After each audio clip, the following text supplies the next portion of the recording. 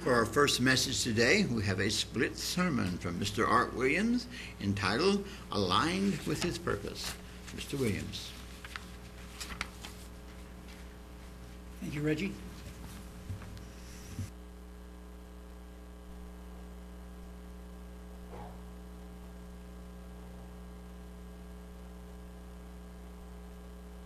Aligned with His purpose. We all know that God has an overall purpose of redemption of mankind, but there's also shorter-term objectives.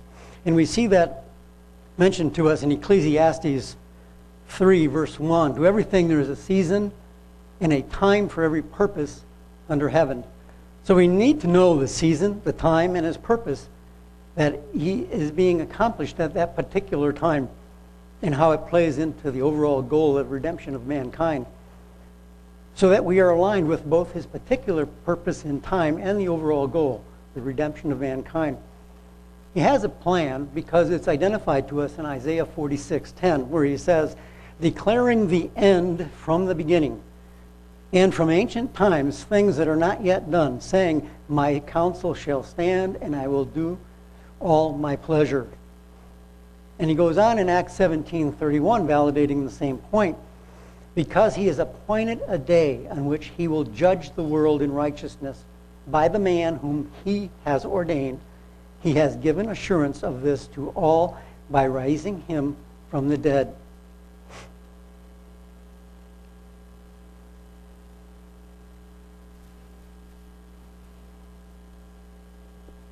Unlike the Pharisees and the Sadducees at the time of Jesus, we have some visibility into the time.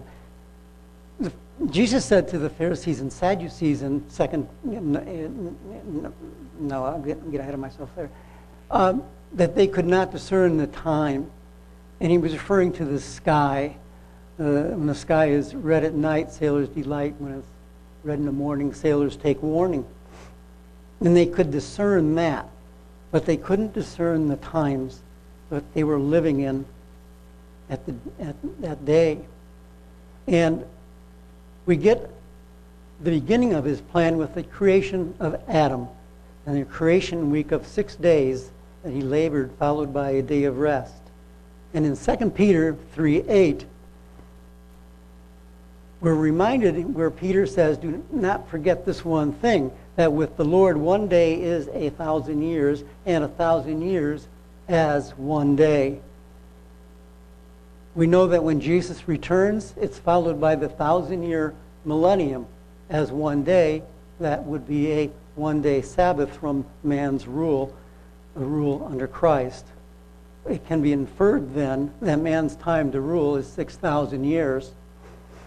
There was some work done on that, actually in two different times. One in 1630, and that's the one I'm going to reference. There was another one done that was 1562, which I couldn't find my notes on anymore. But in 1630, research was done by a team of theologians and scholars to determine when Adam was created, which began God's plan. And they started by going with Noah and working their way backward. And they used scriptures and they used other historical accounts, informations, and writings. And the day that they came up with was 4004 BC. So if we add 4004 and 2021, we come up with 6025, a little bit longer than the 6,000 years that we would have expected. But there's also a scripture that says, if my Lord delays His coming, and who of us hasn't delayed our coming to church for some reason, because the baby spilled his milk, or we had a flat tire, or we had to go and pick up somebody up who had a car trouble at the last minute. So there are reasons why He may delay, and the 25 years out of 6,000 is like 0.4% or so. So it's not a big concern, but whether the 4004 year is totally accurate or not isn't really that important in the big scheme of things. It does tell us that we are perhaps in the late afternoon or the early evening of the sixth day. His purpose now is to bring a witness, and that mankind bring a witness against himself, so that man can be a witness to the results of his own actions. And what is going on now is the setting of the stage for that which will follow.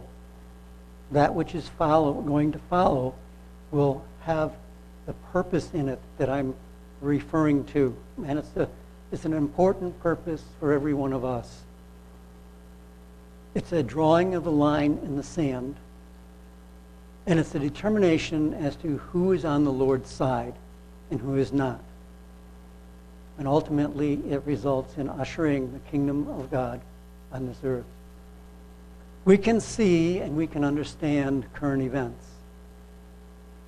And we can see the decisions that are setting the stage. And we can respond very negatively to that. It can move us to say or do things that are counter to the teachings of Jesus. And I had that experience this past week. This message is about successfully navigating the season and the times and being sure that we are aligned with His purpose. But before we get into the crux of that, I want to bring to your attention a little bit of news that's out there. Some of you may already know this, may not. There is underway plans right now for the nations to go to a digital currency. I'm not talking about cryptocurrency. If you go on the internet and look around, you're going to see those terms used interchangeably. Digital currency, cryptocurrency, and you're going to see these statements that nations have digital currencies. There is not one nation yet that has the digital currency that I'm talking about. The digital currency that I'm talking about is a nationalized digital currency that will eliminate paper money and coinage. It is anticipated that China will do this first by the end of the year 2022. Europe says they will do it in 4 years. The head of the Federal Reserve said the U.S. is in no hurry to do that because the U.S. dollar, as the world's reserve currency, if they didn't do it right, they could destabilize the entire world economic system. But they are currently researching it with MIT, that's the Massachusetts Institute of Technology. He then went on to say some of the positives and some of the negatives about the digital currency.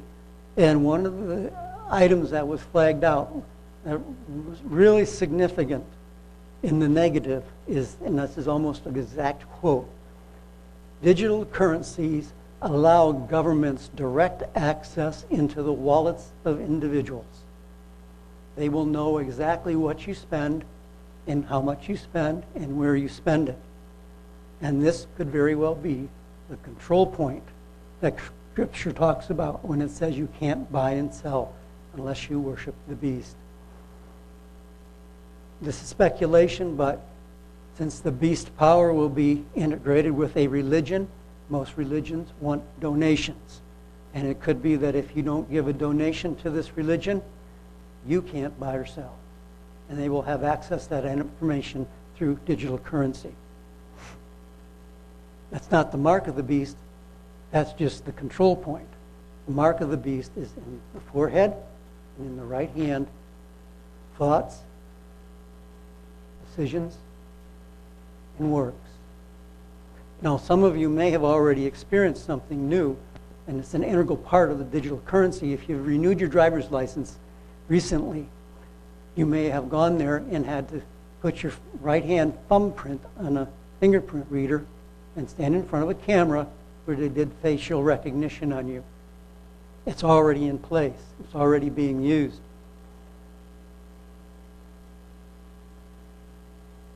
And so you would not have any kind of a card that you would use or anything like that to identify who you were.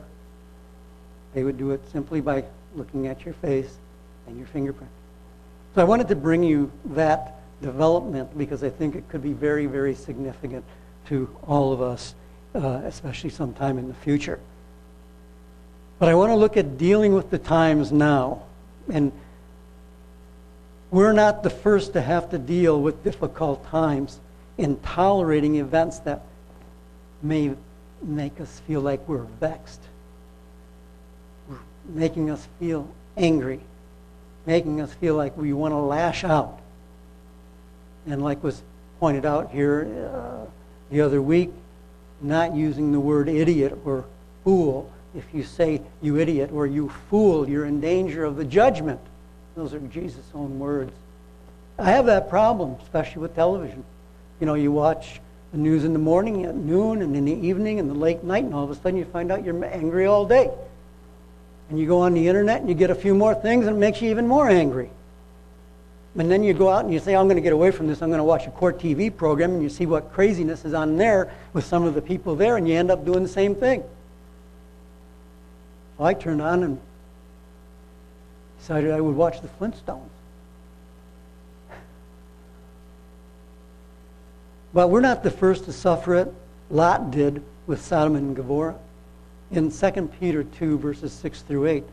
And turning the cities of Sodom and Gomorrah into ashes, condemned them to destruction, making them an example to those who afterwards would live ungodly. For that righteous man dwelling among them was tormented. That tormented his righteousness, his righteous soul, day to day by seeing and hearing their lawless deeds. The Lord knows how to deliver the godly out of temptation and reserve the unjust under punishment for the day of judgment.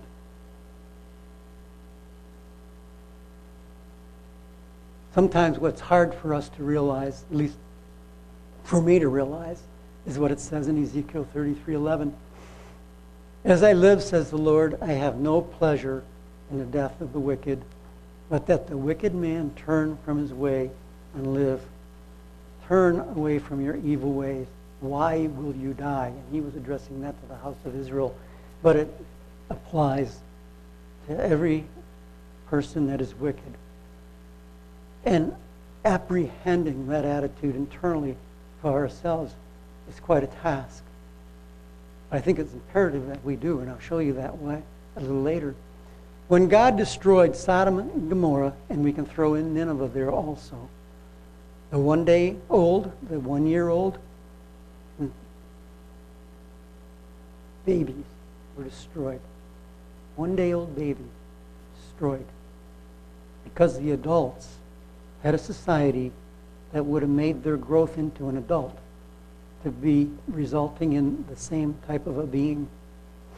Nineveh was given a reprieve and chance to repent, which they did, but only for a few hundred years, and they turned right around and went back to what they were. And so they were destroyed in the same way. The 1 day old baby, 1 year old baby, the 10-year-old child.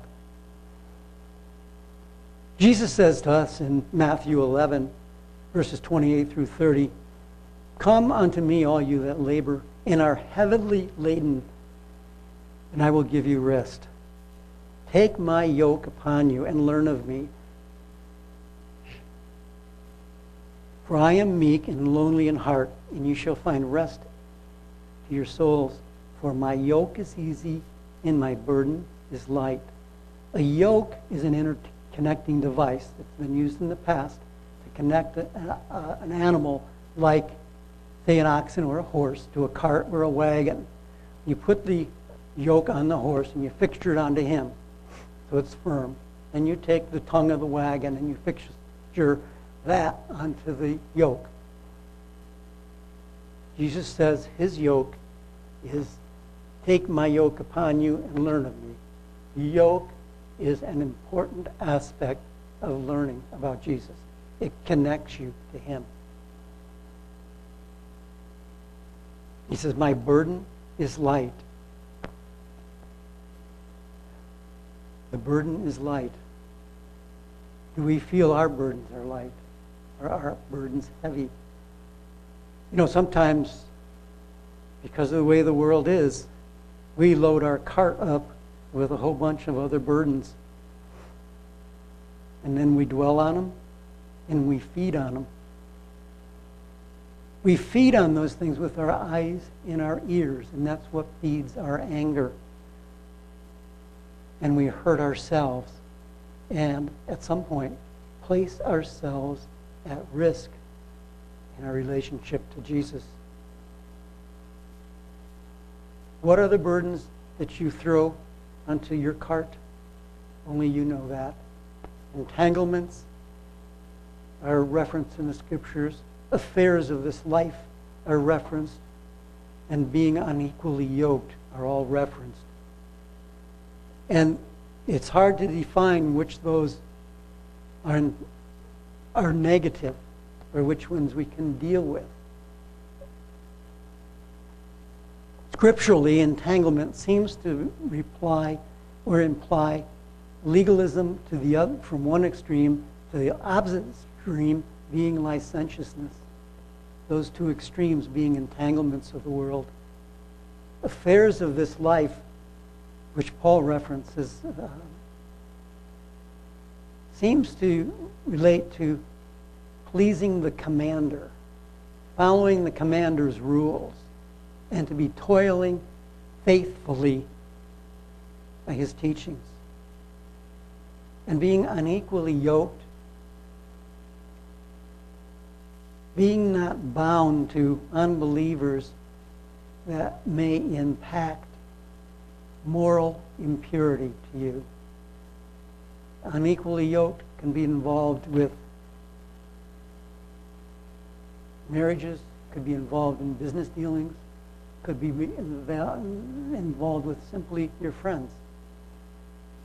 Because your friends do things and you like your friend and all of a sudden you end up doing something that they're doing and you're in the middle of something. In Psalm 55:22, it says, "Cast your burdens upon the Lord. He shall sustain you. He will never suffer the righteous to be moved." We need to practice that, take our burdens to Him, and let Him take them on His cart. In Proverbs 24:17-20 also tells us a little instruction to be sure that we're going to stay in good graces with Him. And it involves the anger part of life and us being vexed by what we have to live in and experience. Proverbs 24:17, "Rejoice not when your enemy falls, and let not your heart be glad when he stumbles, lest the Lord see it, and it displease Him, and He turn away His wrath from him. Fret not yourself because of evil men, neither be envious of the wicked, for there shall be no reward to that evil man. The candle of the wicked shall be put out." There are some significant indicators to the churches. Of the 5 churches in Revelation, 5 of the 7 have problems, faults, that if not corrected, will require them to prove themselves to Him. The one church that has no fault is Smyrna. Has no fault. They go through a tribulation. They go through poverty. And he says, you will be tried, your faith, for 10 days, and you will be put to death. To try your faith. So even though they went through a tribulation and through poverty, they still hadn't proven their faith to Him. The only successful church is the Philadelphia church. And he says to them, because you have kept the word of my patience, I will keep you from the hour of temptation, which shall come upon all the world, to try them that dwell upon the earth. What is the word of His patience? We get some visibility into that in Revelation 13:10. He who leads into captivity shall go into captivity. He who kills with the sword must be killed with the sword. Here is the patience and faith of the saints.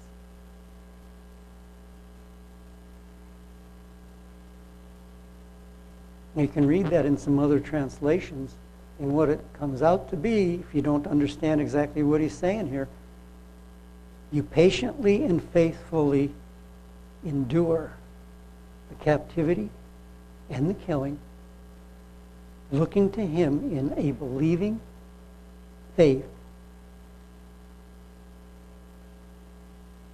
not responding to save yourself, but trusting in Him, then you will be in the Philadelphia church, and you will have kept the word of His patience, and He will keep you from the hour of temptation. There's a warning that Jesus gives us, and it's found in Luke 18:7 and 8. And shall not God avenge His own elect, which cry day and night unto Him? And we will do that if we haven't already. Though He bear long with them, I tell you that He will avenge them speedily. Nevertheless, when the Son of Man comes, will He find faith on earth? The indication from the examples of the 7 churches and what He says about faith and what He says about the Philadelphia church indicates that there is going to be a lack of faith, the faith that He requires from us. And I think that there is some degree of substituting intellectual understanding and belief for a active, demonstrative faith.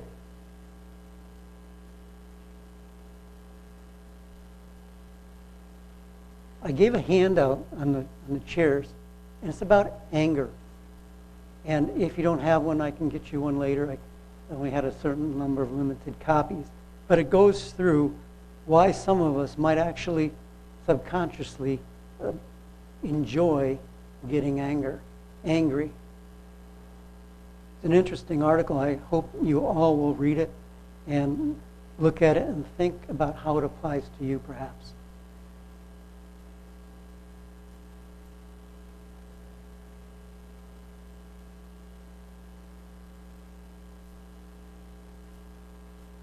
Some of the signs of being at risk, of course, I just mentioned anger, but anger without a righteous basis.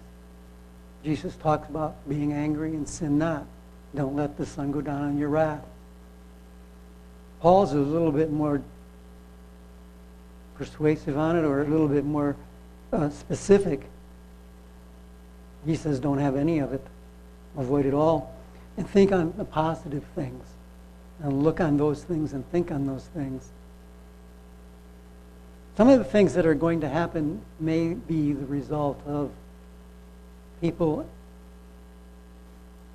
believing wrong things.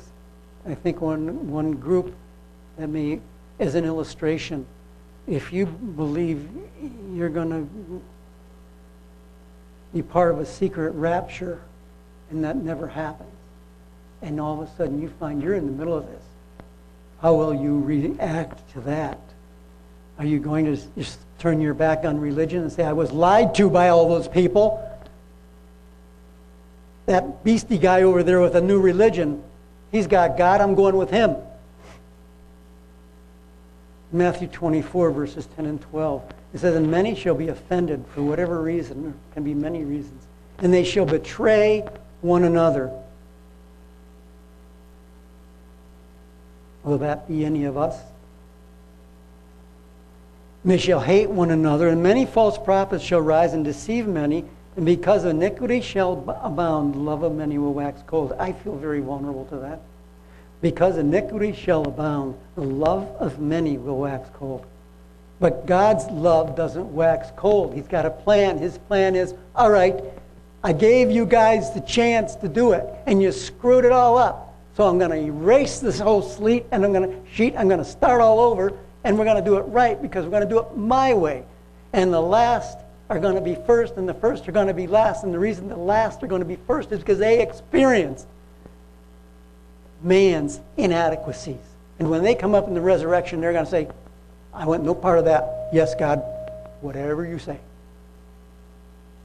Whereas he brought Adam up first, Adam's going to be saying, well, let's have a go at it. Cain and Abel.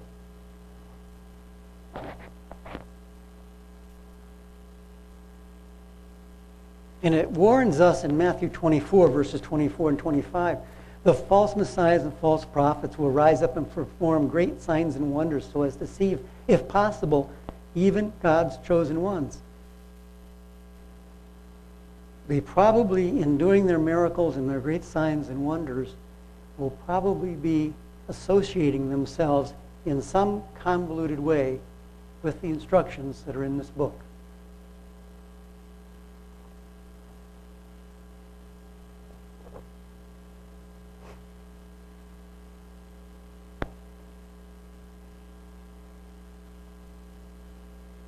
We, as part of this church, in 1 Peter 4, verses 17 says, "For the time has come that judgment must begin at the house of God. And if it begins at us first, what end shall be of them that obey not the gospel?" So we are under evaluation right now.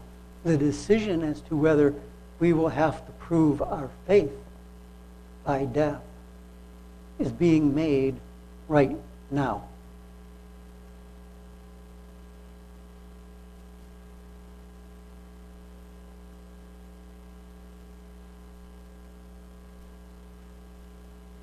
And to make sure that our attitude is correct and just how strenuous the times will be. And I want to contrast two things here. Daniel 7:25, where it says, "He," speaking of the beast, "shall speak great words against the Most High and shall wear out the saints of the Most High and think to change times and laws. And they shall be given into his hand," that is the saints, "until a time, times, and the dividing of time." And here's the thing we need to be really, really well aware of, so we don't feel like picking up a gun and taking sides in the dispute and picking this side is right or that side's wrong or whatever. Revelation 17:17. "For God has put in their heart," the they're referring to is the 10 kings. God has put into the hearts of the 10 kings to fulfill his will and to agree and give their kingdom unto the beast. That is the will of God, that the 10 kings do that. So if you pick up a gun and fight against the 10 kings, you are fighting against the will of God. That's just how tricky this thing is. "And give their kingdom unto the beast until the words of God shall be fulfilled."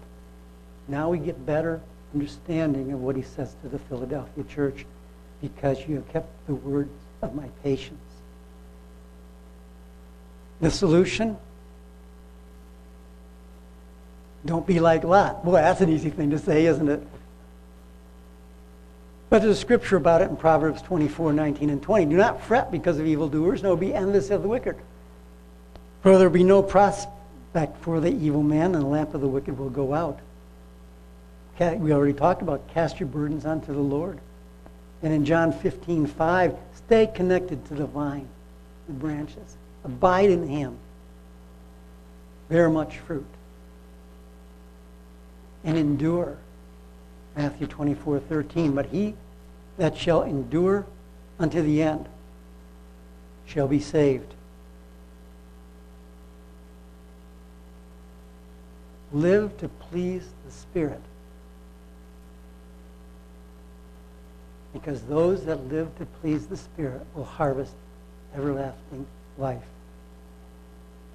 Today, the stage is being set. The curtains have not even opened yet on the main event. If we can't handle today just the setting up of the stage, how will we handle the main event? Don't feed the flesh with your eyes and your ears and your decisions. Feed the Spirit. Consume the bread of life. When the Spirit of God departed from the temple in ancient Israel, God had a mark set upon the forehead that those that cry and sigh because of the abomination of Israel. And this mark protected them from the destruction that followed. You can find that in Ezekiel 9:4. Starts in verse 4 and goes on. One way we can help condition ourselves so we are ready for what will happen if we happen to be living that long. Some of us may, some of us may not. Be aware of opportunities. Opportunities for training yourself right now. What I'm talking about. I used this example once before. Whether you're in the military or no matter what you're in, if you go through training for when somebody's shooting at you, there's bombs going off around you, you can respond better to it when it actually happens. Be aware of opportunities to stand up now for Jesus and true Christian beliefs. And I'm not talking about standing outside the atheist international headquarters or something and pass out religious organization, make yourself a target.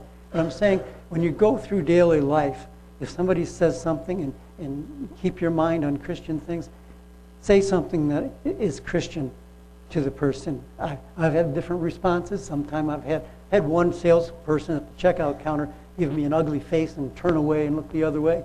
Another time I had two people that just broke out with big smiles and said, yeah, we believe that too. That can help you prepare for the future. This is an experience that will help you to walk confidently and fearlessly down into the valley of the shadow of death that might be required of you in the future. Build trust, build confidence, build faith in Him. I want to end with a little bit of a song lyric that I like. At the very end of the song it says, "That which is the present shall become the past, and those that are first now will later be last." A thought that's scriptural. Our successful alignment with His purpose is dependent upon our reliance upon Him, upon guidance through His Holy Spirit. Tomorrow is a day of very great significance to this accomplishment, the day of Pentecost. The day when the Holy Spirit was given to man, and we will celebrate that day and give thanks for that tomorrow.